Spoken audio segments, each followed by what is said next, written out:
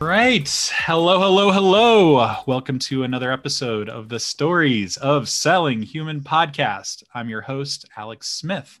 I started this podcast because I believe everyone in the world will someday be faced with a situation, could be business, could even be personal, that requires you to create change. I think we all want to be heard, seen, and understood. And the people who get our attention and convince, persuade, or influence us are not just salespeople. There are great humans throughout all walks of life that we're drawn to. I'm going to share their stories here so that we can tap into what makes us human, practice our human skills, and ultimately we'll all become better at selling by being human. All right, gang. So this is somebody that I have on today. We talked about this podcast long before it actually went live. He offers me tons of counsel all the time. This dude, is a seller, professional seller. He's had a long career in sales. But the reason why I like this dude that you're about to talk to is that he is just one of the best people I know about having service and humility around sales. We'll talk about that. And just an all-around really good dude. And anybody, whether you're a non-salesperson or a salesperson, are going to learn from this dude. This dude is currently a senior global sales director at Seismic. He worked at Intuit for 12 years. So this dude gets software sales. He's been a variety of different roles. He's worked at Bloomberg BNA, as a sales manager and a salesperson. He's also on the board of advisors of a company called Fringe, a software company that offers awesome tech around innovative benefit systems. And he is a coach with the Sales Rebellion. Please welcome none other than DeJuan Brown to the podcast. Welcome, DeJuan. Hey, thank you. I appreciate you, Alex. It's a pleasure to be here. Awesome to see everything take off with the podcast too after our early conversations. Yeah, I love it, man. I love it. I remember talking to you probably back in March and April, like, what should I call this podcast? And, I was telling you, like, we're all doing it. All human beings sell things. It's just salespeople, the only ones that realize it at times. And, you gave me a great idea. I was very close to calling it what you offered me, and that was the art of moving others. And I just thought, I get it, but I don't know if everyone else might. Maybe is this a moving about moving house or something? So people might not get that term, but we get it because we both read Dan Pink's book. But man, so I rattled off a list of lots of software companies, and you've been in sales for a long time, over 30 years. And man, so some people might think 20, don't age me. 20, oh, 30, 20. That's my fault. I should always go low when you guess. You should always just go with a lower number. 20 years. But so a long time. And you know what? People might think your first job in software was sales, but they would be remiss. I think your first job in sales was at a place called Spinnakers. And I want you to explain what Spinnakers is and what did you learn about sales by working there? Yeah, that's a really good question. You dug deep too. That was back in the day. Spinnakers was really one of my first. It was not my first job, but it was one of my first jobs in the service industry. So Spinnakers was an awesome restaurant. It was inside the local mall in the city that I grew up in, and I started there as a busboy. And one of the things I learned very quickly is that being a busboy is not about you, right? It's about you making way for other people, in this case, the servers, the bartenders, to be able to do their work as efficiently as possible. And the better you moved barriers out of their way to do that, the more you got paid. It was a really interesting learning in that case. And so really, all I wanted to do and all I was really tasked with doing was, listen, tables get up, they should have nothing on their table so that the server can come and simply wipe it down and sit someone else because, that was their productivity. That was how they earned the most money. And by doing that, they treated me well if I did that well. And so it was a leadership, right? Because I think I say in that bio where that Spinnakers reference comes from, that, really the way up is down when we think about service and humility. And I learned it, at 15 years old, roughly, doing that work. So that was the, the first. And then, also in the midst of that, there were opportunities for me to do more work, right? So the better I did at that, the more shifts I could pick up. The more opportunities I had to get additional tips from those who were really appreciative of the work that I was doing. And I think right there, I started to see that like service-oriented working for the benefit of others had its own benefits for myself. But ultimately, it was about removing barriers for other people to be successful. Yeah, man, that's so awesome. Cause yeah, I mean, I would think my first thought of like at a restaurant, like a server is one of the best sales positions because you're reading people. And of course there's a lot of that goes into that. And maybe you did a lot of that, but not many people think a bus boy would be, Right. something you could learn from, but that's a philosophical way and an important way, because that is what we're doing. We're trying to kind of, get down to the root of a problem, the root cause, remove all barriers to move forward. And, some people that are bus boys are just going and doing the motions, and they're just, I got to do this. This is about me. This is like, this is just my job. Instead of thinking about, no, you're actually, if you work better for the server might be inclined to like, man, this guy's helping me make more money, so I'm going to cut him. I'm going to break him off, right. And that happened to you, right? Cool. And I mean, and there is a such thing as being good or not so good at the role. Yeah. So when you're considered good at the role, like you have like there's some predictive analytic in mind, like, is this a good time to take that plate from that person that's eating? Is this a good time to grab their glass? Yeah. Is this a good time to bring them new silverware because I saw them drop it? Like being, thoughtful and anticipating needs was a part of the job. Yeah. You're making me think of a lot of times, maybe everybody listening, can you think of a time where you were eating like mid bite or like just took a drink and you had like half of your drink left and the server's like, can I get that for you? You're like, no, exactly. I'm paid for this. Yeah. Cool. That's right. Another thing that I like in your bio, I just got to say this because I've been dying to ask you this question, and I just, man, this line has seared itself into me for a long time, and I want you to explain what it means. And that is, Dewan says in LinkedIn, in his profile, he goes, "I speak fluent human, and there's not a sales robot bone in my body." What does it mean to you to speak fluent human? Yeah.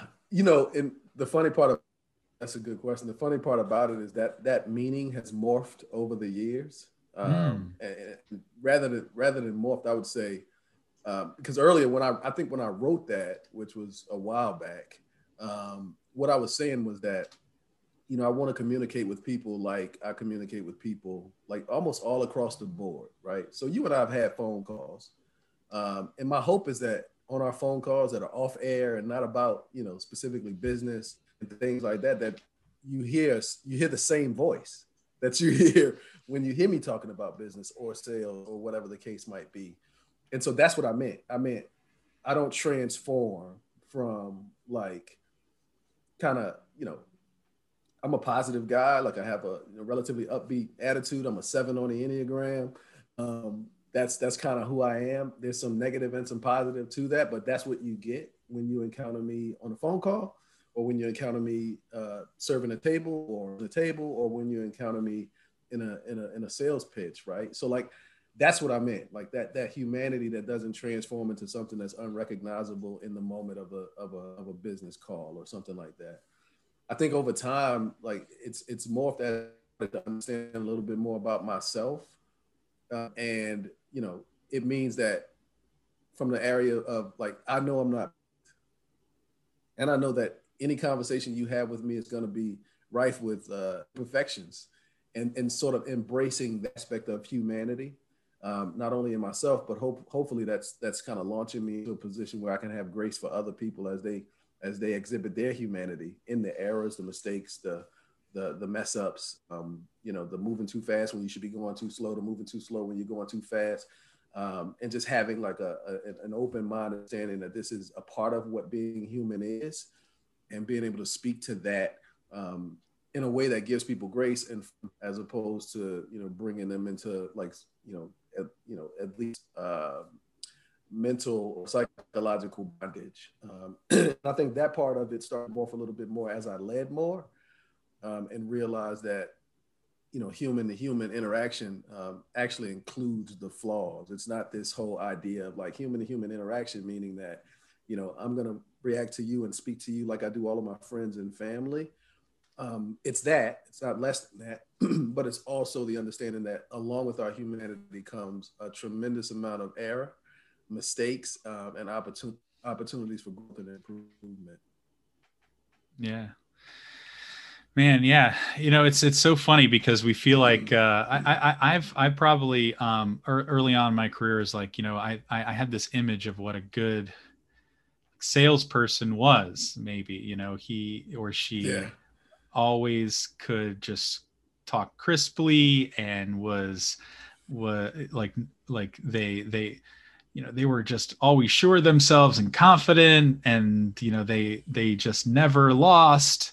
They always found a way. They overcome whatever was thrown their way, whatever objection was put in front of them. They had an answer for it, and they could make anybody buy, as long as like it was something that they needed. And that's just not like, that's not real. Like, people, we're no. I always like to say we're salespeople, but we're actually all just people. And at the end of the day, we are people who happen to sell, and we know what it means to sell. But, we're just like anybody else. I mean, we're imperfect, and that's the best part, because we can admit, if you admit that, and that people on the other side are also imperfect, and they're not going to decide the right thing for them all the time, even though if it's staring them right in the face, the best decision that they could possibly make, and you've presented everything in the most possible way. It's just you're dealing with a human being that's all of their experiences, and you have to kind of, just accept that there's it's a constant journey and chase that nobody can ever really win or master. Right. And that includes like the whole process, right? Like, I mean, I can remember when, I was working in a deal. This was back at Bloomberg, and from my vantage point, everything was progressing correctly. I think I called the gentleman that I was working with several times that week. Every time I called, though, his executive assistant said, "Can I take a message?" And I would just say no, right? Because the expectation was that I was going to call back. And then finally, when she put him on that time, he just went off, and I was just like, "Oh my goodness." Little did I know, every time I called, even though I said I didn't want to leave a message, that she would go back and say that guy from Bloomberg called again. And I was just, and so he had gotten to a place where he had just exploded and said that he wasn't in business because of how persistent I had been. And at that time, I talked to my then manager, and I said, I think I might have just blown this deal just from being persistent. And honestly, I was just calling when he said to call, but he wasn't there. So I met blah, blah, blah, blah. So I kind of give him the story. He was just like, my manager was just like, no, he's a human. Like, he probably had a bad day. You don't know what happened. Like, just give him a call back as he asked you to. Just do it, give him a week.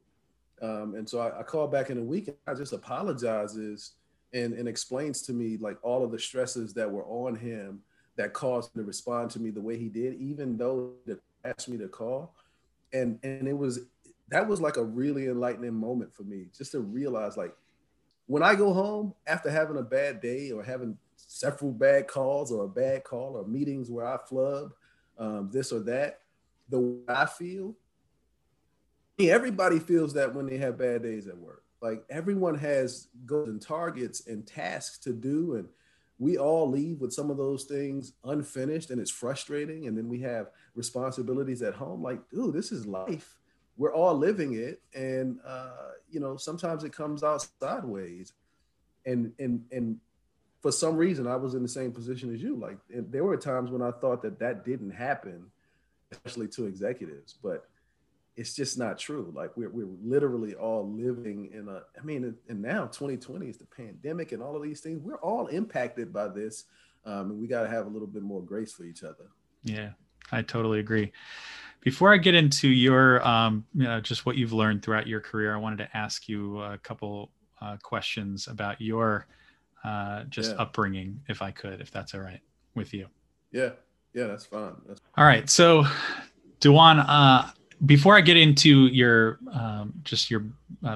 kind of your career and business life, I wanted to kind of talk about your upbringing, because I heard on a podcast that you mentioned you saw things at an early age. You grew up in Petersburg, Virginia, predominantly African-American neighborhood, but then went to a kind of a predominantly white high school. And, I don't know if I just imagine there was probably maybe some events and maybe some things that kind of shaped the person that you are today. So I always think that, the best salespeople, they have these diverse experiences, because then they know how to interact with different types of people, because every single person you meet is just going to be different, have a different experience, upbringing, all of that. So can you talk a little bit about, how your upbringing kind of shaped the person you are today, and maybe if there's some specific events you saw early on that led you to believe that you could maybe attune yourself a little bit better into what was happening than other people?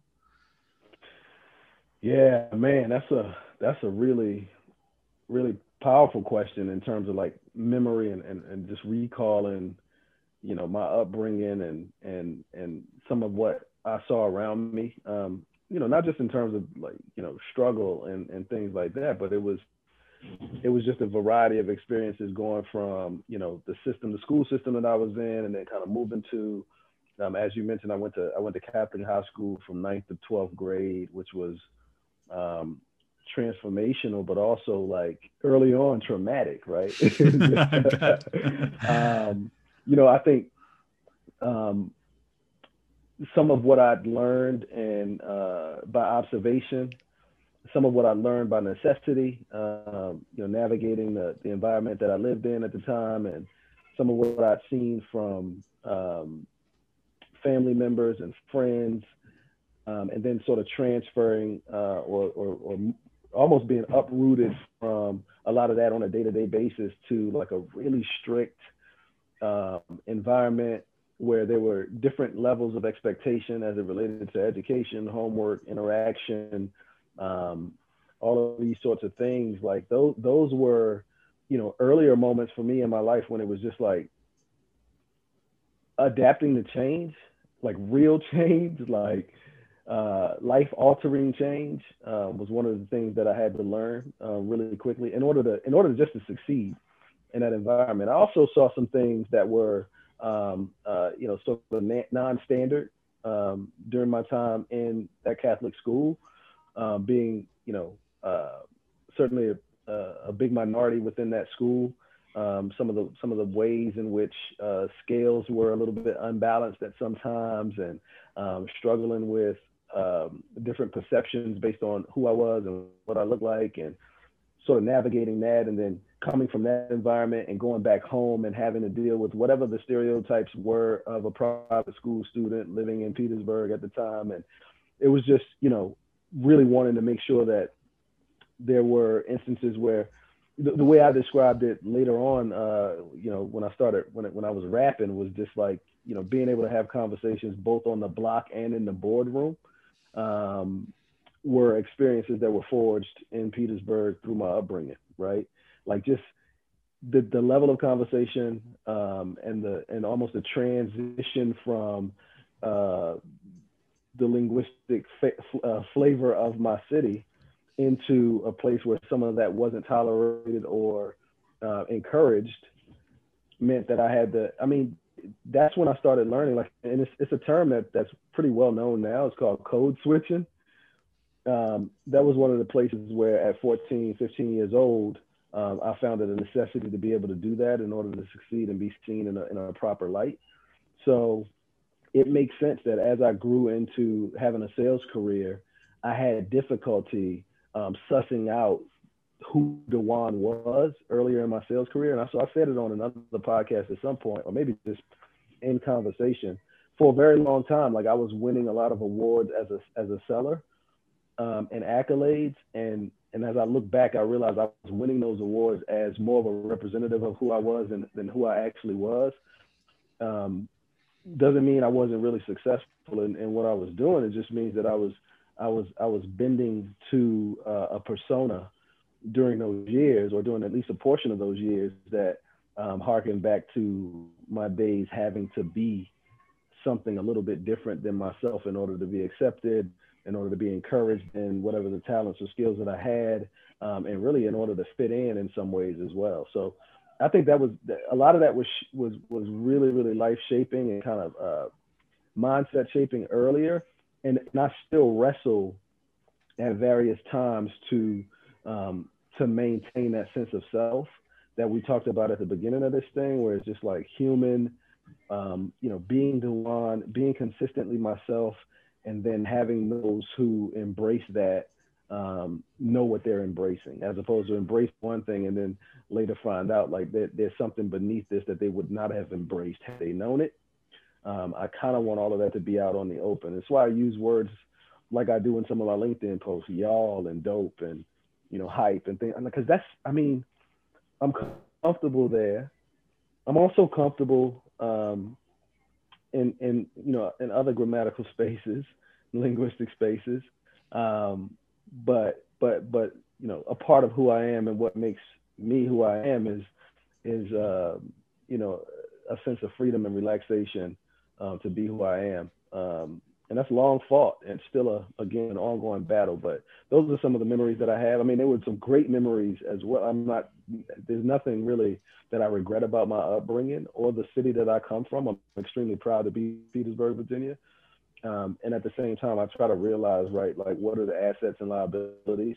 And a lot of the liabilities came from restrictions of self-expression.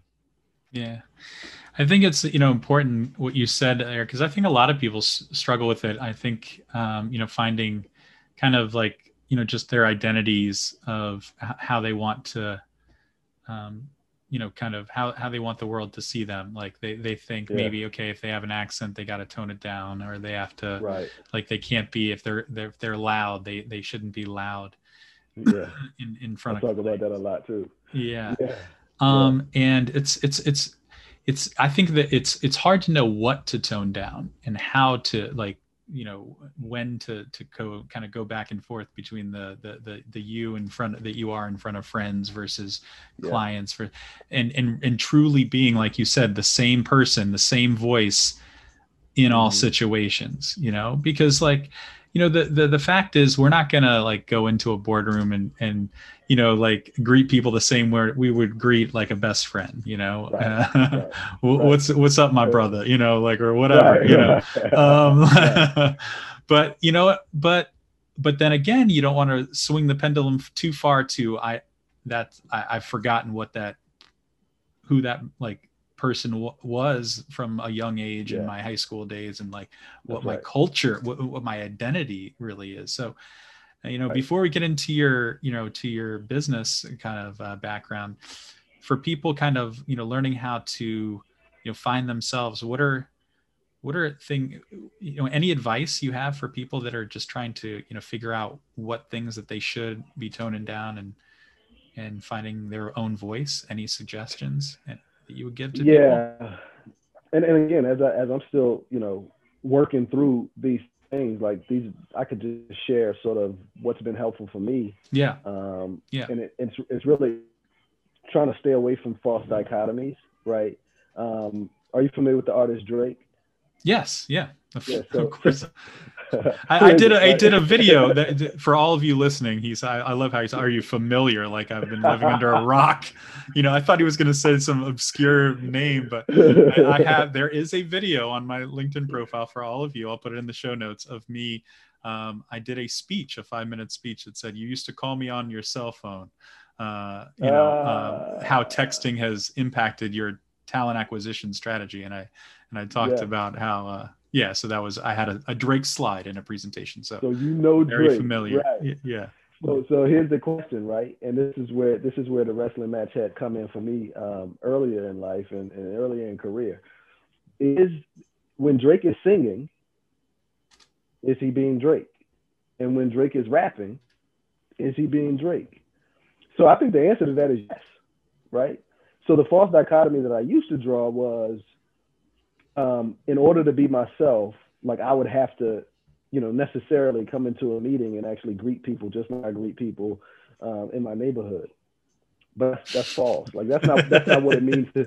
That's not necessarily what it means to be yourself, right? You can be yourself, and you can sing, and you can rap, and you can write poetry, and you can dance, and you can cry, and you can laugh, right? So seeing self as a holistic being that's inclusive of a lot of the elements that you might hide at different times has been really helpful for me, right? Yeah. Because the question is, like, when I'm speaking to specific audiences and I'm utilizing certain phraseology and terms, that's still me. And when I'm talking to, my cousin, my friends, my wife, that's also me. It's just different facets being highlighted at a specific time. When I say don't not be yourself, I'm talking about like saying and doing things in ways that are actually uncomfortable or feel abrasive to who you actually are. And I think this is something I can't pinpoint, but I can say, man, I think we all know what that feeling is. Like you kind of feel like, I just performed almost, as opposed to just being myself, right? So when Drake is singing, he doesn't icky about rapping, or when he's rapping, he doesn't feel icky about singing. He's just like, I'm expressing myself in a couple different characteristics of myself for a specific to highlight that attribute in that moment. And I think that doesn't crystallize like how a person gets to that point, but I think it was helpful in the thinking that we are whole people that are inclusive of more than just language, or more than just any one facet. Like there's so much complexity to the human soul and the human person that drawing false dichotomies has never been helpful for me, even though I did it a lot, and sometimes I still do it. But that's the human in me. Bling bling. Right. Just like Lizzo said, that's the human in me. I love what you said, because for a lot of people, there's a big debate. Is Drake fake? Like I've had a lot of people from Canada actually say, "Oh, you like fake?" or like that guy. And I'm like, interesting. The same guy from Degrassi High who's like talking about like like money and cars and women and all this stuff. But he has a lot of talents. Let's just be real. Like we all have a lot of talents. And is that we could talk for hours. Is that Drake? Is that who the only person that knows is him? And the end of the day. And if you're doing something that makes you happy, whether it's like 4 or 5 different things that could be diametrically opposed to each other, but if it's making you happy and it's something that excites you, that doesn't make you feel weird, then do it. That's what I think. I like that doesn't make you feel weird. Yeah. That's important. I mean, that's really important. Totally. All right. So let's kind of transition a little bit to business. So, I love just kind of the approach with humility and service, early in your career, and you've kind of, transitioned that really, really well throughout your career. So, can you tell me what that looks like, what that has looked like in maybe sales situations? Because I think a lot of people may look at those terms, humility, service, maybe not as much, service, but I'm with you. Humility is not what typically, non-sales person would put on a, as a term to label like a top salesperson. And even, for me, going to the Sales Success Summit where I met you last year, this is #1 sellers, top sellers. I'm like, there's got to be an ego here. There's got to be someone that's like, I'm like here to brag. I'm just gonna like share you how I got here, and good luck catching me. Like chase me. Like let's go. Like, and so, but like that was like, not only was there none of that, it was the opposite of that. Like people were like, like they weren't like it wasn't like, here's all my awards, here's like me at President's Club, like drinking, Mai Tai. It's it was very much like giving. So I'm curious, like, can you explain like how you think that's shown up for you, and what you've seen, how you've seen people use those things, humility and service, throughout your business career? Call it business. Yeah. I think one thing about humility that is interesting and has been interesting to me is it's not really it's not a lack of confidence, but I think it is an element of humility that means that if I check you on that, how do you respond to that? If I correct you in this area, how do you respond to that? If I try to teach you a better way, how do you respond to that? If I approach or confront you about something that you said or did, or a way in which you moved, like, how do you respond to that? And I think the first side of humility is this response piece, right?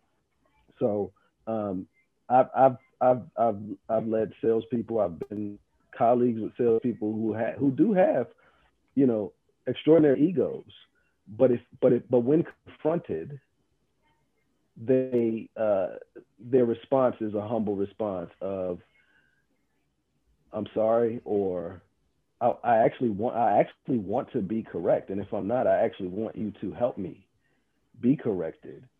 So I think that's one side of it. The other side is like, how do you actually confront? How do you actually call people out? How do you actually check people? Do you do it from a position of, I'm here looking down at you and then trying to pull you up to my level in correction?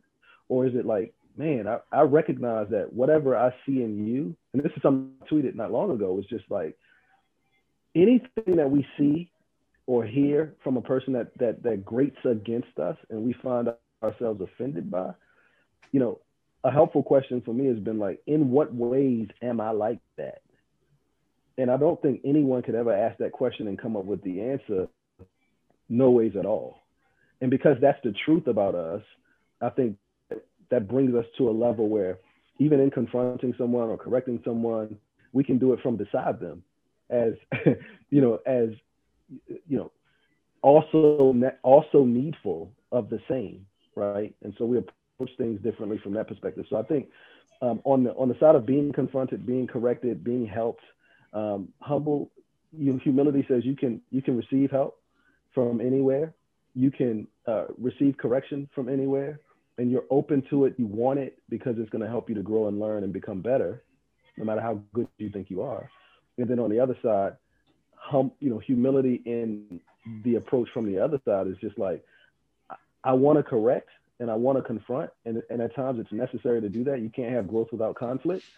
But my approach towards you in that conflict, and the way that even if we're butting heads, how I approach that head butting, says a lot about my humility or lack of humility. So that's sort of how I've seen it play out. And that's, again, very confident salespeople, very, believe in themselves, see themselves as, and I think that's a lot of what we saw at the summit, right? I mean, it's not that Jamal Reimer didn't close $350+ million deals. Like that takes a level of skill and experience that he could loud over people. Instead, he just recognizes all of the ways in which we're the same and just desires to help. And if confronted, he's the type that will receive that confrontation and think through it rationally and really look to see what is true about it and try to make the correction that way. And I think that's what differentiates the confident but prideful seller or business person from the confident but humble is those approaches. Yeah, I like that, confident but prideful, but as opposed to confident but humble. What are like some of the people that you've seen? I always like to ask this question. So I think we see some people that are confident, that are what you just described: humble people but confident, humble people that are prideful.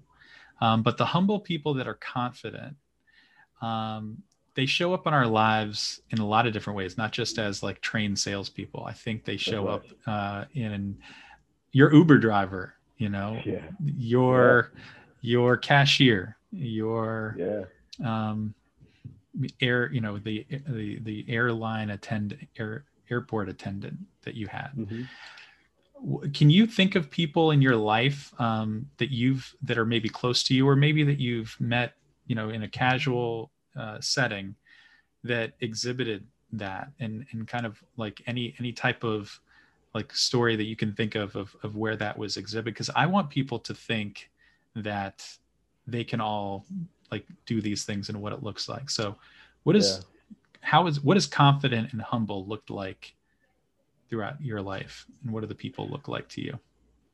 Yeah, it certainly, you know, varies across, you know, different areas of my life. But I mean, I obviously can think of, you know, my parents. But, you know, just generally speaking, like, you know, the experiences of my mom, as an example. I mean, she had me when she was, you know, 15, 16 years old. And just watching her like service to other people, like being top of mind at all times. And she is, you know, this is later in my life, but just watching her through our ups and downs as a family, still never stop like trying to help and serve other people. And if she had it, she'd give it. And if she was able to, and still today, if she's able to speak into somebody's life to encourage them, regardless of what's going on in her life, like those are the things. And so she has this humility about her as it relates to helping people, serving people, and being corrected and confronted. Like, she receives those things with humility, yet in the work that she does, she's a registered nurse, a psychiatric nurse. She has an extreme amount of confidence in that work, and being able to do her work, and the aptitude that she has, and the studying that she's done to get to that point. She has a lot of confidence in that.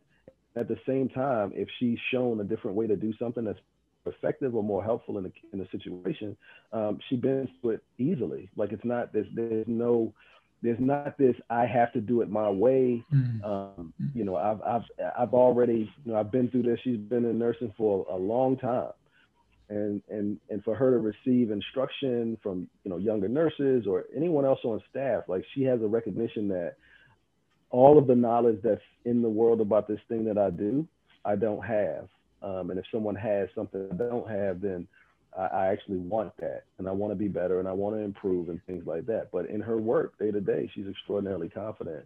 So I think those two things can coexist in any field, right? You mentioned Uber drivers, right? So I was in Massachusetts, you know, on site at Seismic, and I, for some reason, had gotten an Airbnb or hotel like that was 45 minutes from the office.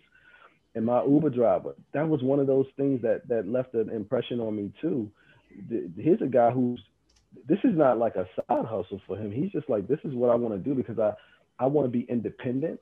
I want to make my own schedule. I want to be my own boss. And so I'm able to do this as many hours or as few hours as I want. I have options. I have a degree. He kind of gave me his story, and it was just this sense of the humility to say, I don't live to impress other people, or I don't live or gather strength from what other people feel or think about me. I know exactly what my circumstances and situation are and what they warrant, and I'm working in accordance with that, and I'm free, right?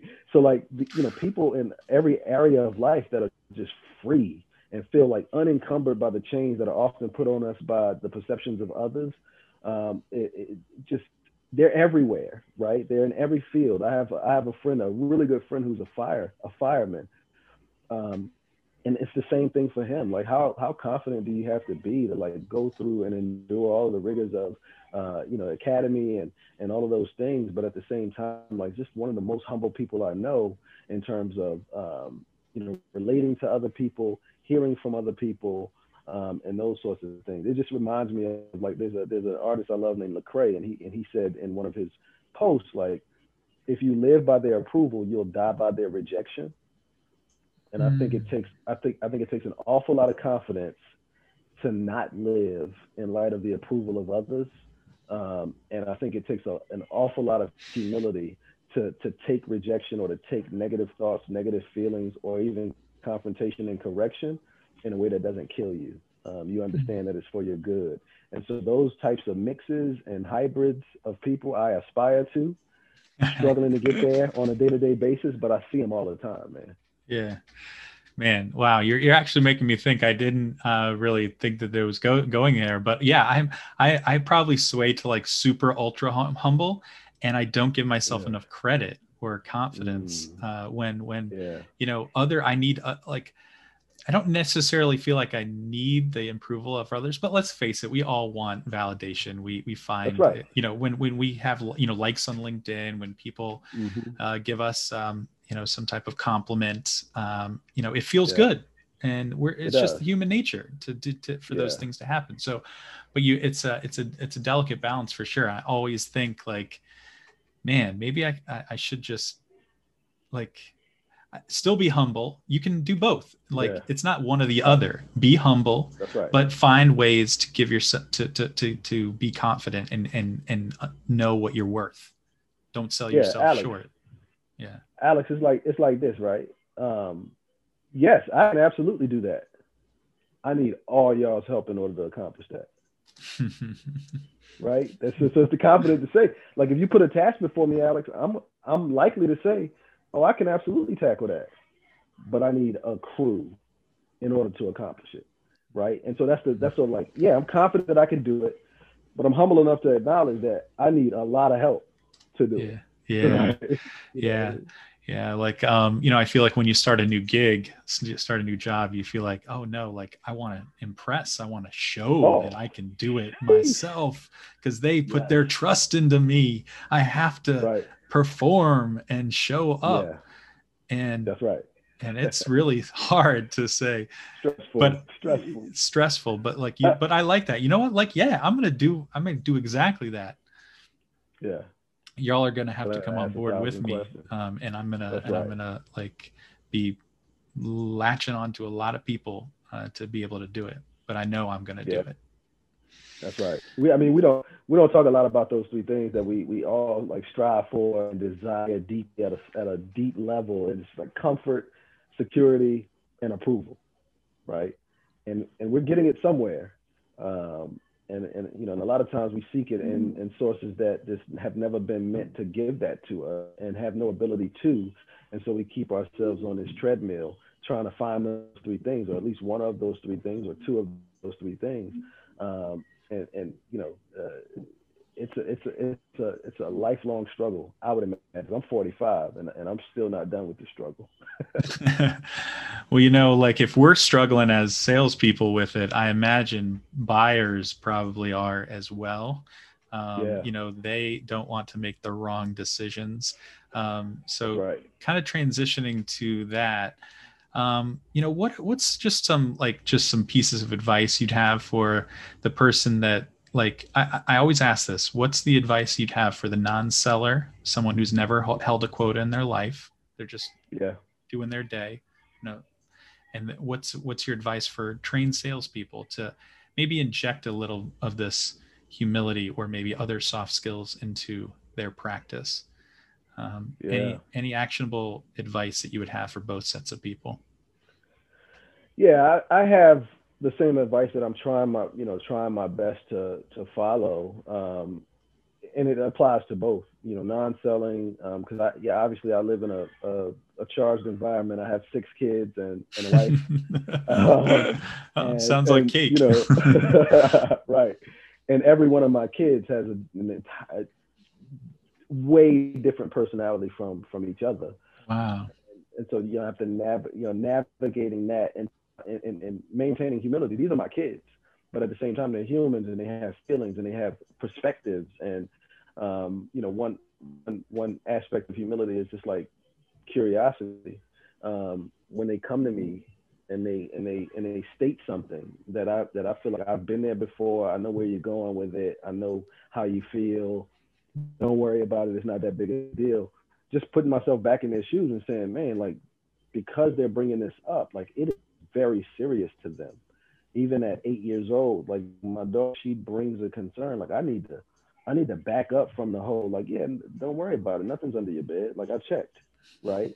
And just have a conversation with her about, like, what is it that you're feeling? And, how can I help? And just the presence of mind to not be dismissive when we hear things that sound familiar, because they didn't come from us. They came from somewhere else, someone else, right? So I think there's something under my bed. And I just remember to when I thought something was under my bed, it proved that there wasn't. So you should be equally able to get beyond this, right?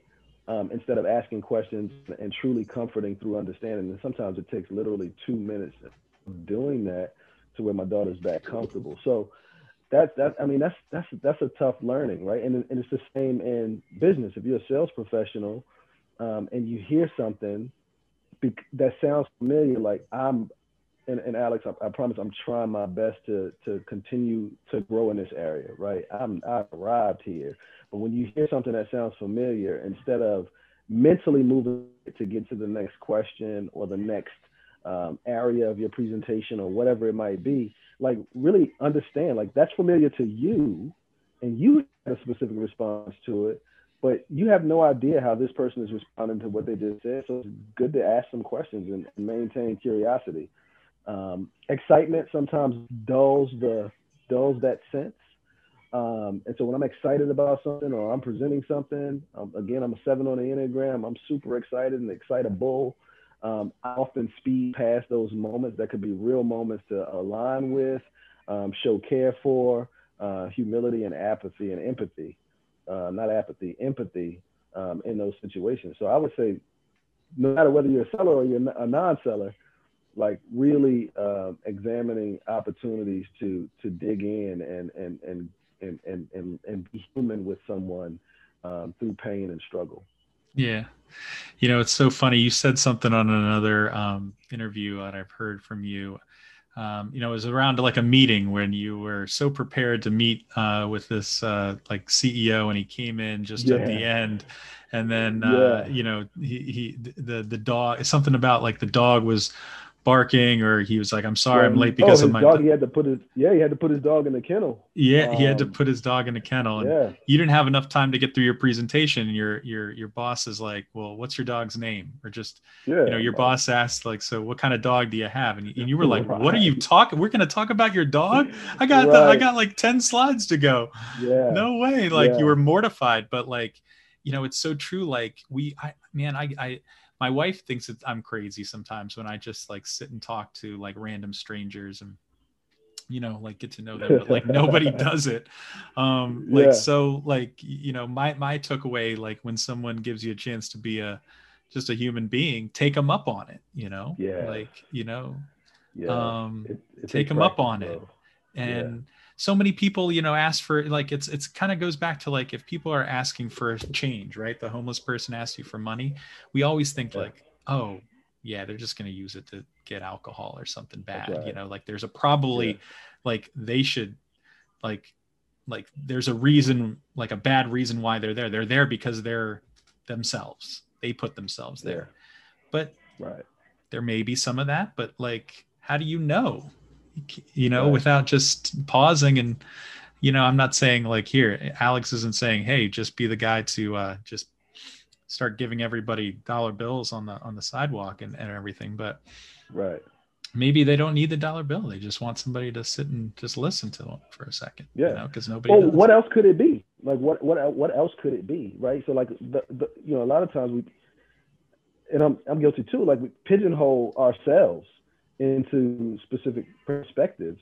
So you see someone begging for money, like if the only thing you can consider is that they're going to use that money for this, or they're there because of their own doing, like, I mean, how highly do we think of ourselves that we believe that the reason we're not in a similar situation is because of how awesome we are, right?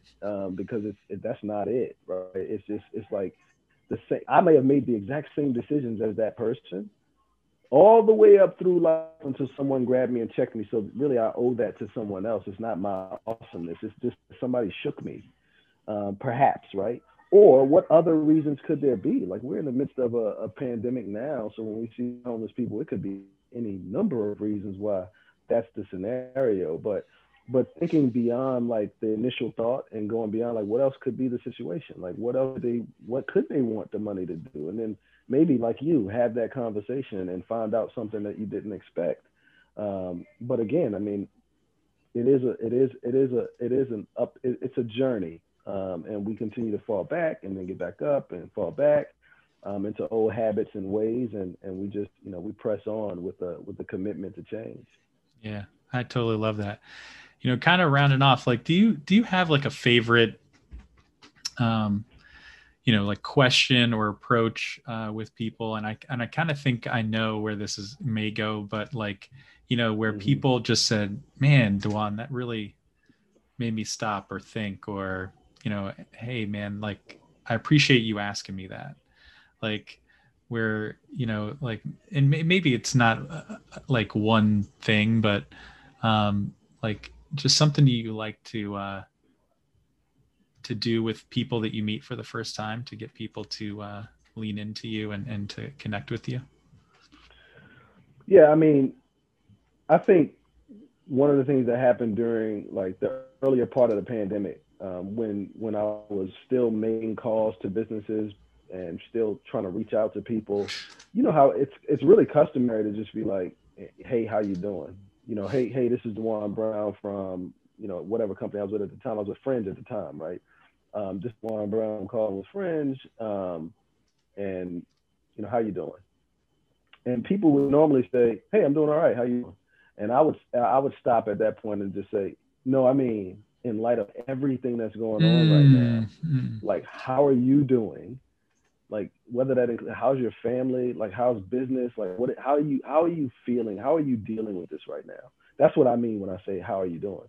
And that was the response that you asked about. Like, man, I really appreciate you digging a little bit deeper and asking, getting beyond my knee-jerk response to the question to get to the heart of things, because people were suffering and people were struggling and people were really having a hard time. And here I am calling to talk to you about, benefits in that case. But I mean, which were important because, companies wanted to figure out how to provide continuity of care to their people. But at the same time, like, during that time, I didn't want how are you doing to just be like rote memory, either in the question or the response. And so that would be one example. I love that. Yeah, man. I bet you that the conversations that you got when you followed up with that, look, no, I mean, how are you doing really? Like, were probably amazing, because they probably went into so many places. Like I've made cold calls the same way. And I had like a 20-minute cold call with this lady just because I said something little different. But I said, yeah, I mean, when I said, how you doing? She said, great. How are you?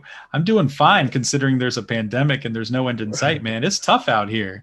She's like, right. Like, I did this. And she started just talking about herself, and I just let her go. And we had this great conversation about like how she like played in a band, at in her local town, and we didn't even talk about why I called. And she's like, why'd you call again? Like, so yeah.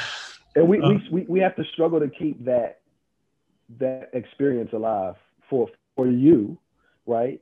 And for me, like I had a call recently where, again, I'm so excited to talk. I had done some research. I was so excited to share my research, looking for windows in which to share what I had learned, and got way off course from what I knew to be the most effective way to have a conversation at this time. And I don't know about you, but when I have those types of instances in calls, it takes me quite a while to unravel from the error mentally and psychologically. But it's the same thing. That experience you had when she opened up to you based on the way you asked that question, like, you can't forget that, because you can actually replicate it just by caring about people when they say, I'm doing great. When we're in the pandemic, there's no way possible. Yeah, I love it. Yeah. Don't blow by the just the common questions we hear. How are you doing? How are you? Like, how's it going? Like, and just kind of like, offer up a few more things and see what happens. And maybe ask a follow-up, like, how are you doing really? How are you actually feeling right now? Yeah. Because I know I'm feeling crazy. I'm feeling anxious. It's crazy around my house with all the kids in the house and everything. Yeah. How about you? And hey, I hear you. Yeah. My house is the same way. So, all right. Dewan, I know we could talk for a long, long time. We kind of round this off. I just love kind of the soft skills and just your approach in general. I hope people kind of take this away as, man, this stuff is sales. Like this, we're not talking about like, all sorts of tactics here, but it's just kind of general principles you can bring into your day to day. Because I think sales is an art form and really each human being does it differently. And it's based on the person that they are and who they are. This is just a fun question I asked all my guests at the end, and that is something about you. And the question goes like this: What is something or an event that could only or would only happen to Dewan Brown? Wow. What is an event or something that could only happen to Dewan Brown? Man, I'm going to be so vanilla here and just say, if it happened to you, it can't be vanilla, because it only happened to you. Yeah, I guess you're right. Good gracious, Alex. Could only happen to Dewan Brown. Man, that's hard. I guess, I don't know. Right. Another way to think about it is like, if I asked your wife or kids, man, like, that thing that Dewan does, or that is just, that's totally Dewan, that's him to a T, Now you struck a chord. So I have a dessert that's called the Dewan, and it's any combination of some sort of soft cake, vanilla yogurt, ice cream of any kind, and milk over top of it. The cake's at the bottom. And then you put your yogurt, and then you put your ice cream, and then you put your milk, and you just eat that. That's called the Dewan. So, and everybody in the house knows that that's the Dewan. So when they see me making it, it's like, "Oh, you making a Dewan?" I'm like, "Yes." Ooh, no sprinkle. Man, like now you got me thinking. You gotta give me the recipe. I need to know what type of yogurt and ice cream and cake. And I can't really replicate it because there's only one Dewan. Only Dewan can make the Dewan. That's right, but you can make some variations. Yeah, maybe I'll try to make the Alex. Let's see.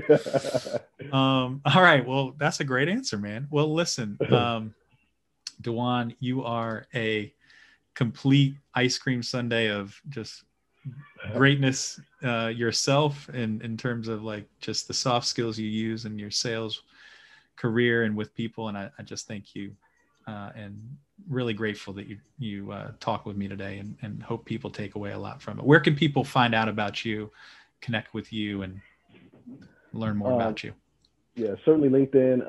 I'm getting a little bit more active on Twitter right now. So Stratus Now, at Stratus Now on Twitter. Cool. And those are probably the main spaces.